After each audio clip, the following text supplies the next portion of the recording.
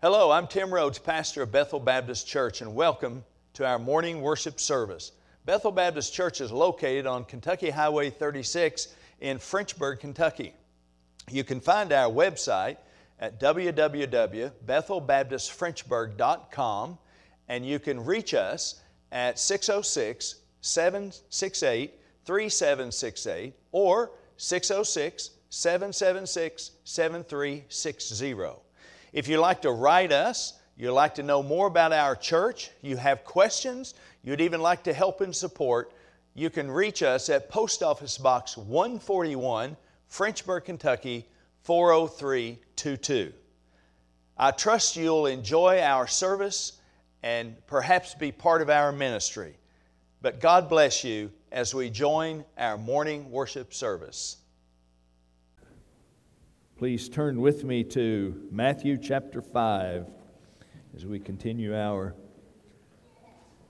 study or sermons on the Sermon on the Mount. Sermons on the sermon by Jesus on the Mount. Let me read these verses again as we've been reading them for a few weeks, starting in verse 3 as he actually began to preach. Matthew chapter 5, verse 3, he said, blessed,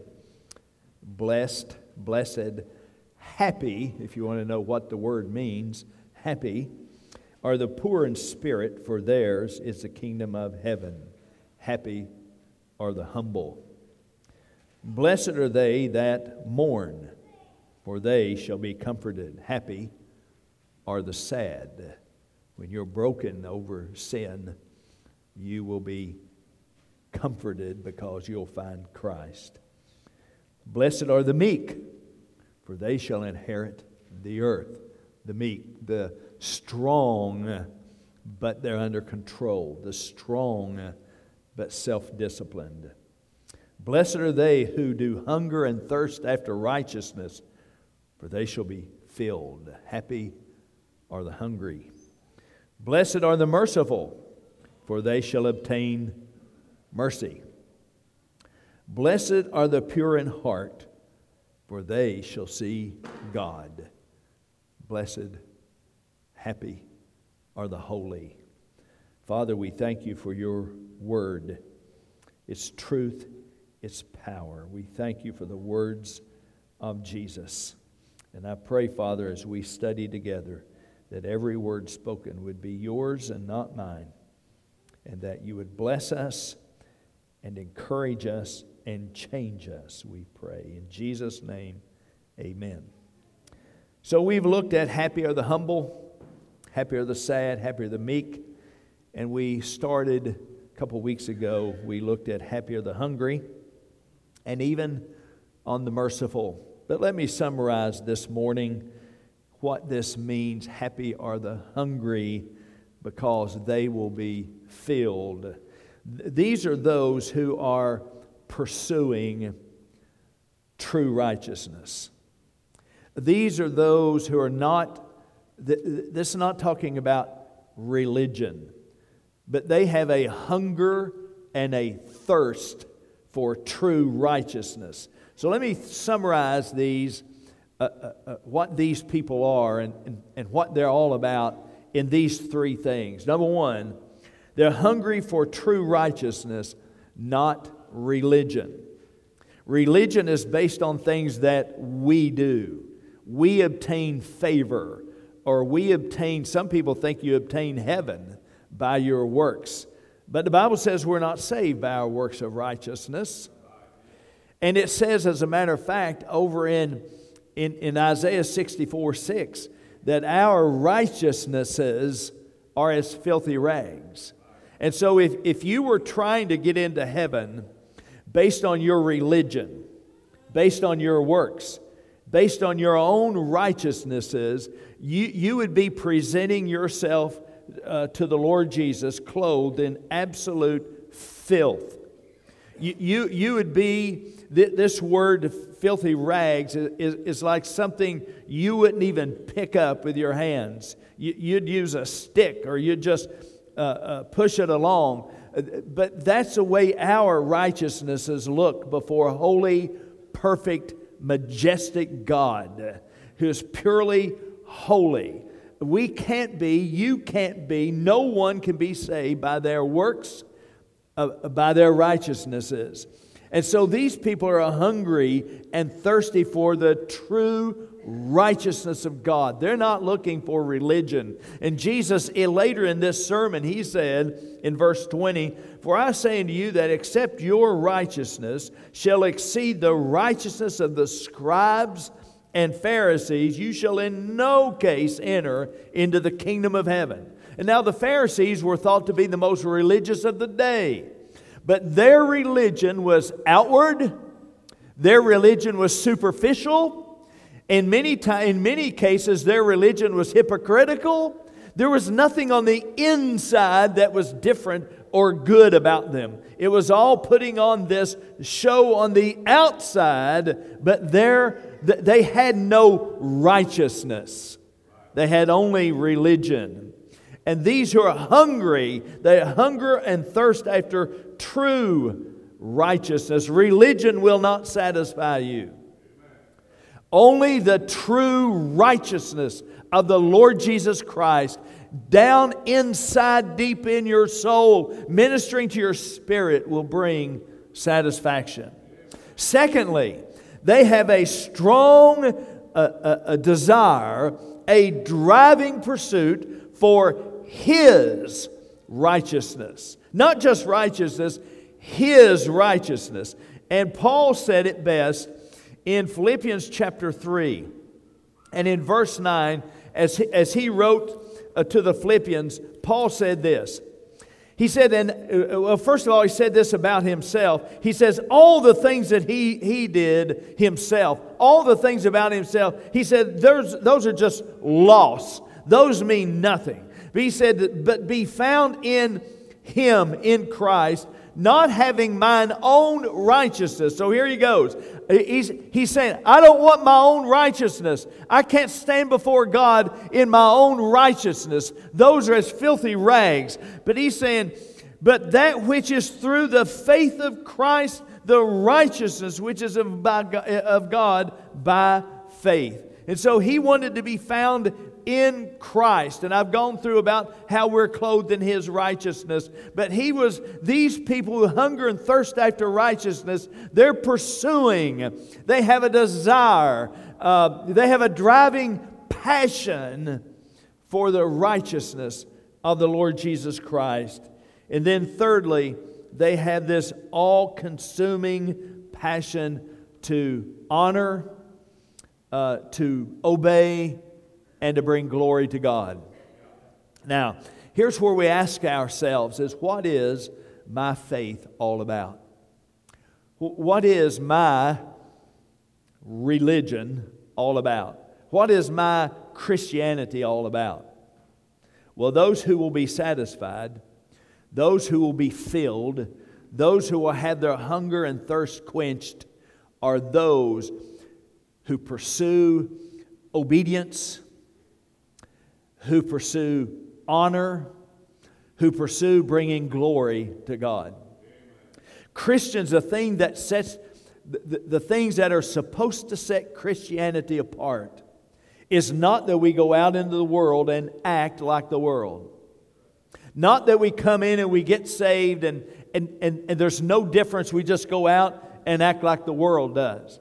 We react the same thing, the same way we act and react the same way they do. That's not what the Lord Jesus had in mind. What He's talking about, if you want to be filled, if you want to be satisfied, it is when you go out and everything we do is designed to bring glory to God. That we want to obey Him. That we want to honor Him with our lives, and that we want to bring Him glory by the way that we act and react, even if it's not fair, whatever that is. We must always remember it wasn't fair for the Lord Jesus to be brutalized and to have hostility toward Himself and to be disfigured and put on the cross. That wasn't fair because He's perfect. But He did it not because it was fair. He did it because it brought glory to the Father. He did it because He was an obedient son. He did it because that's what He was sent to do. And He did it for us. And so we're to be different. And when we pursue that, we'll find satisfaction. Jesus taught the way to blessings, the way to happiness, the way to complete satisfaction, to be filled, is to pursue Him and His righteousness. To know Him and His righteousness. We're to be saved. We trust Christ as Savior, and we, in God's eyes at that moment, are clothed in the righteousness of Christ. But we are to, in this life, in this place, pursue the righteousness of the Lord Jesus Christ. We're always to be pursuing that. Jesus taught in chapter 6, verse 33, He said, "Seek you first the kingdom of God and His righteousness." Now, seek means you go out and look for it, right? And as He taught us there, it's to seek with a passion, to pursue it. If we're seeking the things of God, if we're seeking the righteousness of Christ, if we're seeking to know Him and His righteousness, then it's a pursuit. It's something we do. It's not just something we stand and wait for it to happen. We don't just come to church and then it's poured out on us and we go on. It's a pursuit that we do. Look in Psalm 107. "Oh, give thanks unto the Lord, for He is good, for His mercy endures forever. Let the redeemed of the Lord say so. Hungry and thirsty, their soul fainted in them. For He satisfieth the longing soul, and fills a hungry soul with goodness." Oh, that we would praise the Lord for His goodness, for His wonderful works to the children of men. In Psalm 23, you know, the Lord is my shepherd. I shall not lack. I shall not want for anything.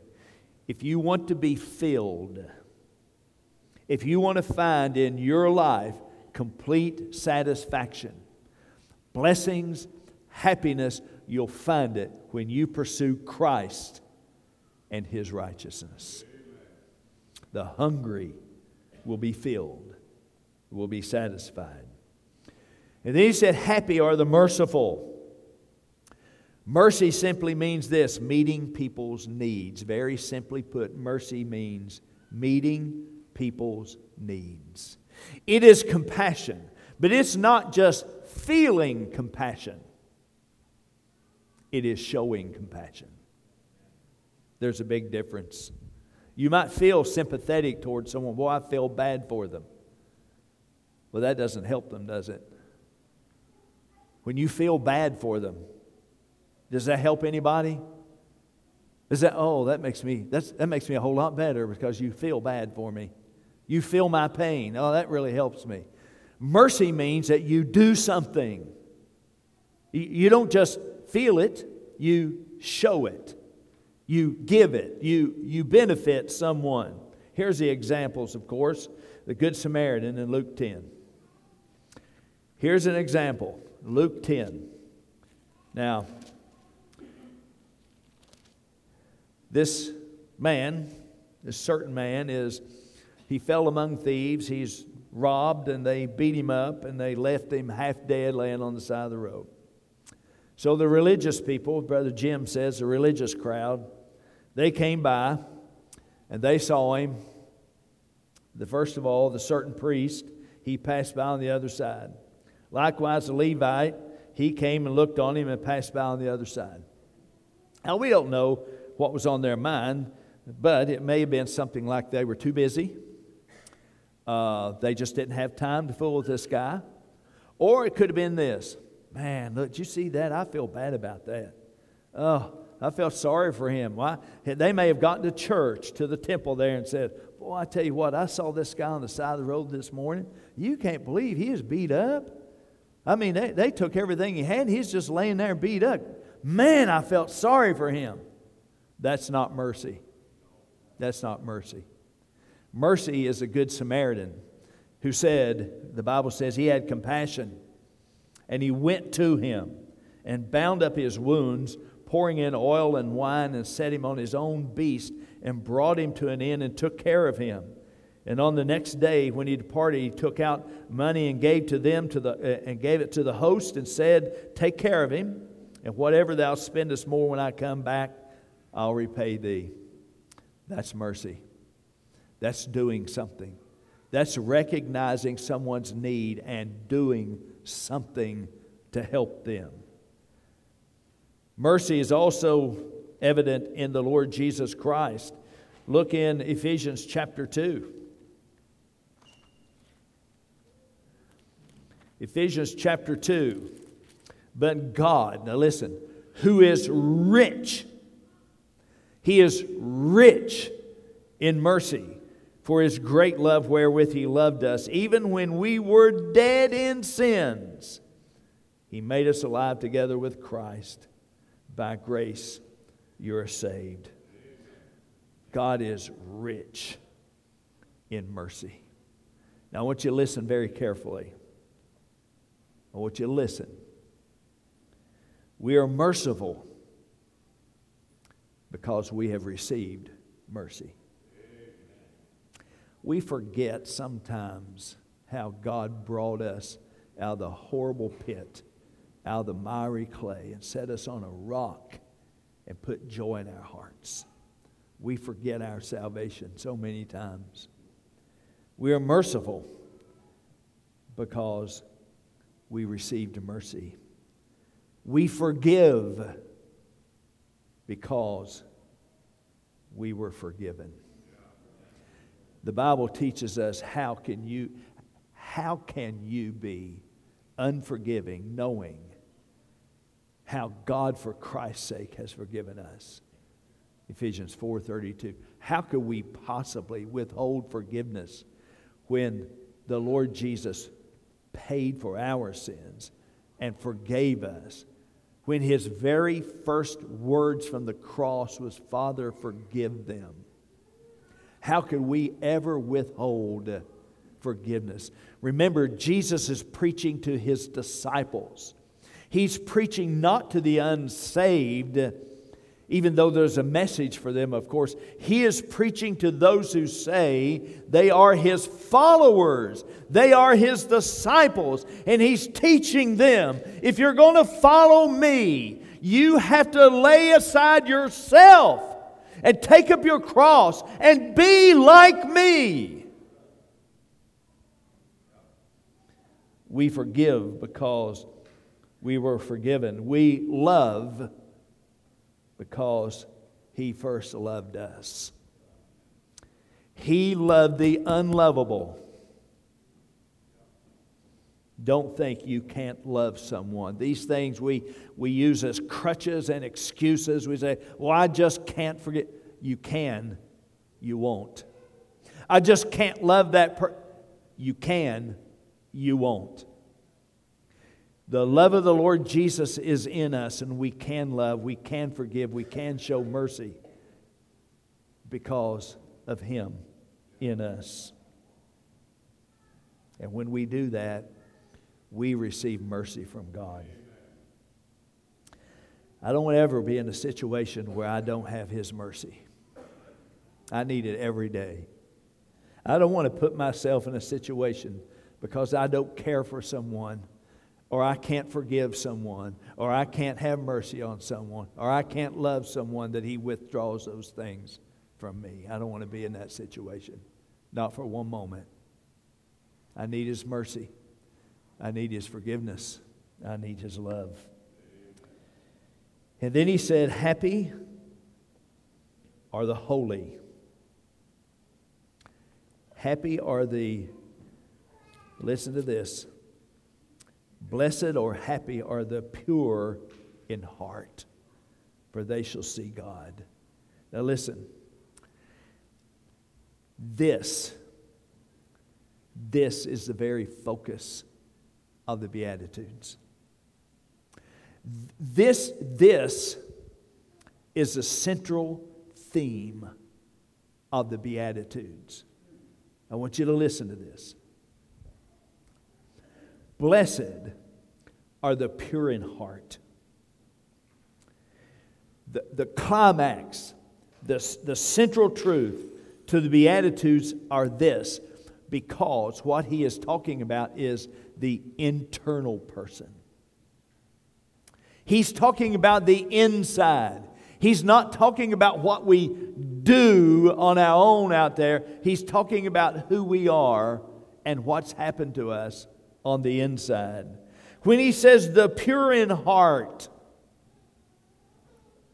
the heart is the control center of the mind, of the will, of our emotions. Do you realize that?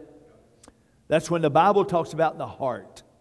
That's the command center of our will, of our mind, of our emotions. That controls us. That is us. That's our personality. That's our motives. That's our intentions. That's us, the inside of us. And he's speaking about the real person. The Pharisees did religious things, but on the inside, he said, here's what he said about the Pharisees. He said, you're like whited sepulchres. Meaning, he said, you're like a tombstone. You're like a grave site, and you've been cleaned up, and the stone has been painted white, and it's been landscaped, and there's flowers, and it's all set up. But the fact is, in the inside is a dead person. And he said to the Pharisees, you're doing all these religious things, and you go around acting like you're so holy and you're so religious, but he said on the inside you are dead. And Jesus is saying, this is about the heart, the pure in heart. And so he's talking about our motives. He's talking about our intentions. He's talking about our heart, our thoughts. He's talking about our mind, our will, our emotions. In Psalm 51, as David was broken over his sin, he said in verse 6, behold, thou desirest truth in the inward parts, in the inside, and in the hidden part thou shalt make me to know wisdom. And in verse 10 he said, create in me a clean heart, O God, and renew a right spirit within me. And so this heart, this inner person, our motives and attitudes, the center of our personality, the thinking, the process, the will, all of these things, it's the heart. The word pure in this passage, if you look at the original language, the word pure means to make pure by cleansing from dirt, filth, contamination. It means to cleanse from wrong behavior. And so how can we find our way to purity, to holiness?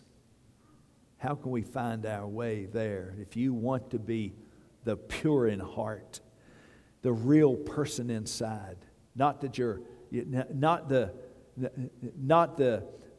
Christian that maybe does things on the outside, but on the inside is not pure, is not clean, is not right. How can we get there? Let's look at 4 ways that we can get to purity or to holiness. Number 1 is your desire to be like Jesus. Now, it doesn't matter what kind of formula or recipe. You know, we do this, especially in leadership. There's like how many million books, thousands of books, whatever it is on leadership. And people will give recipes. You know, you have an acronym. You have all these letters that mean something, and you can We can do it in church too. We can come up with this acronym that means this, and you do these things. Well, listen, you can have all the leadership, you can have all the quotations and the little sayings and the acronyms and have all of those things, but if you have no desire to be like Jesus, they will not change you. Your works will not change your heart. Only the Lord Jesus can change our heart. And when we're saved, we become a new creation. But then the work begins from salvation to sanctification, and it is sped up by our desire to be like Jesus.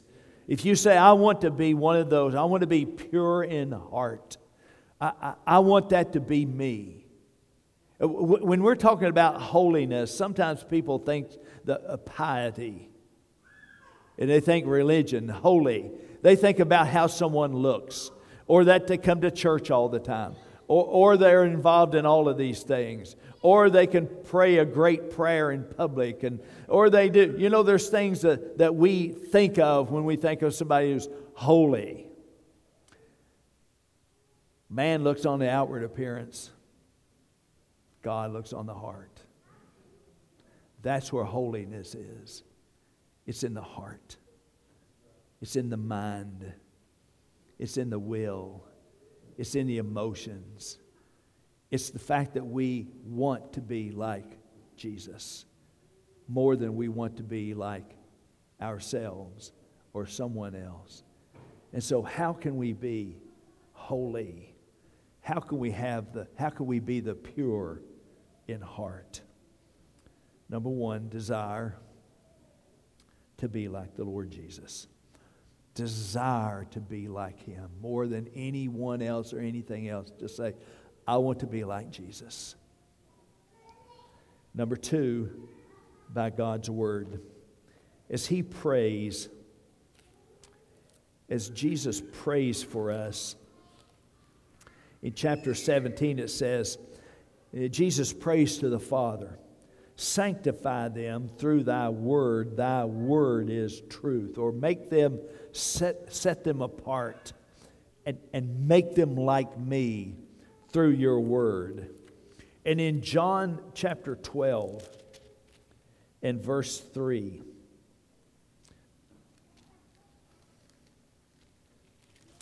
John chapter 15 and verse 3, it says, now are you clean? Are you clean? Your heart is clean through the word which I've spoken unto you. If you want to be the pure in heart, if you want to be the holy, have a desire to be like the Lord Jesus Christ, and then stay in His Word.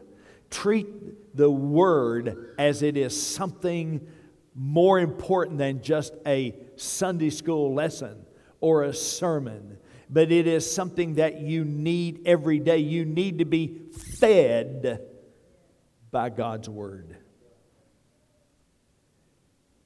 And number three, submission to the Holy Spirit.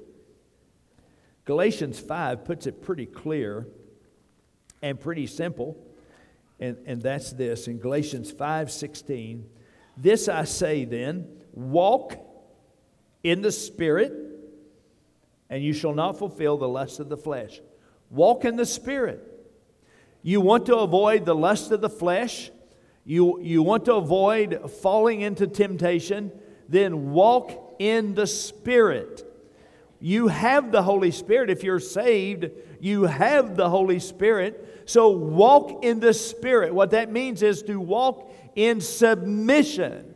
Walk in submission to the Holy Spirit. Do you want to be pure in heart? Do you want to be the person on the inside God wants you to be? Do you want to be like Christ? You need to walk in submission to the Holy Spirit. Obey Him in what He says. Do or don't do, obey Him. You say, oh, I can't hear Him. Maybe it's because there's so much noise in your life that you have this going on and this going on and this going on. Or maybe your life is cluttered with all kinds of other things. He speaks in a still small voice. The Bible says, be still, be quiet, and know that I am God. Listen to the Holy Spirit. Submit to Him. And then number 4, pray. Number 4, pray. Have you ever prayed a prayer or something like, make me like Jesus?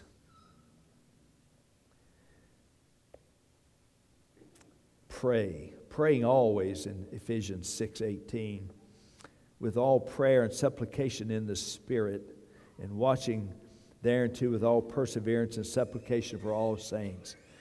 In Luke 18:1 it says, men ought always to pray and not to faint, not to quit, not to give up. We ought to always to pray. 1 Thessalonians 5:17, pray without ceasing. And then again, Psalm 51:10 that I read a bit ago, create in me a clean heart and give me a right spirit. Jesus says, blessed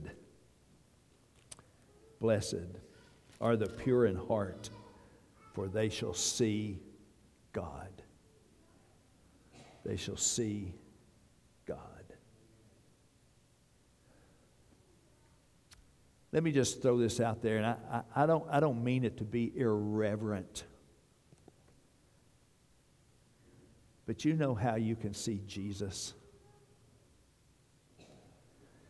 If we're pure in heart, if we have a desire to be like Him and we're pure in heart, we're doing these things, you will see Him when you look in the mirror. That's Jesus. I'm not saying you're the Lord Jesus Himself. You understand that. To our world out there, the only Jesus they're going to see is you. And when you are His hands, you are His feet, you are His voice. To our world, to our culture, you are Jesus.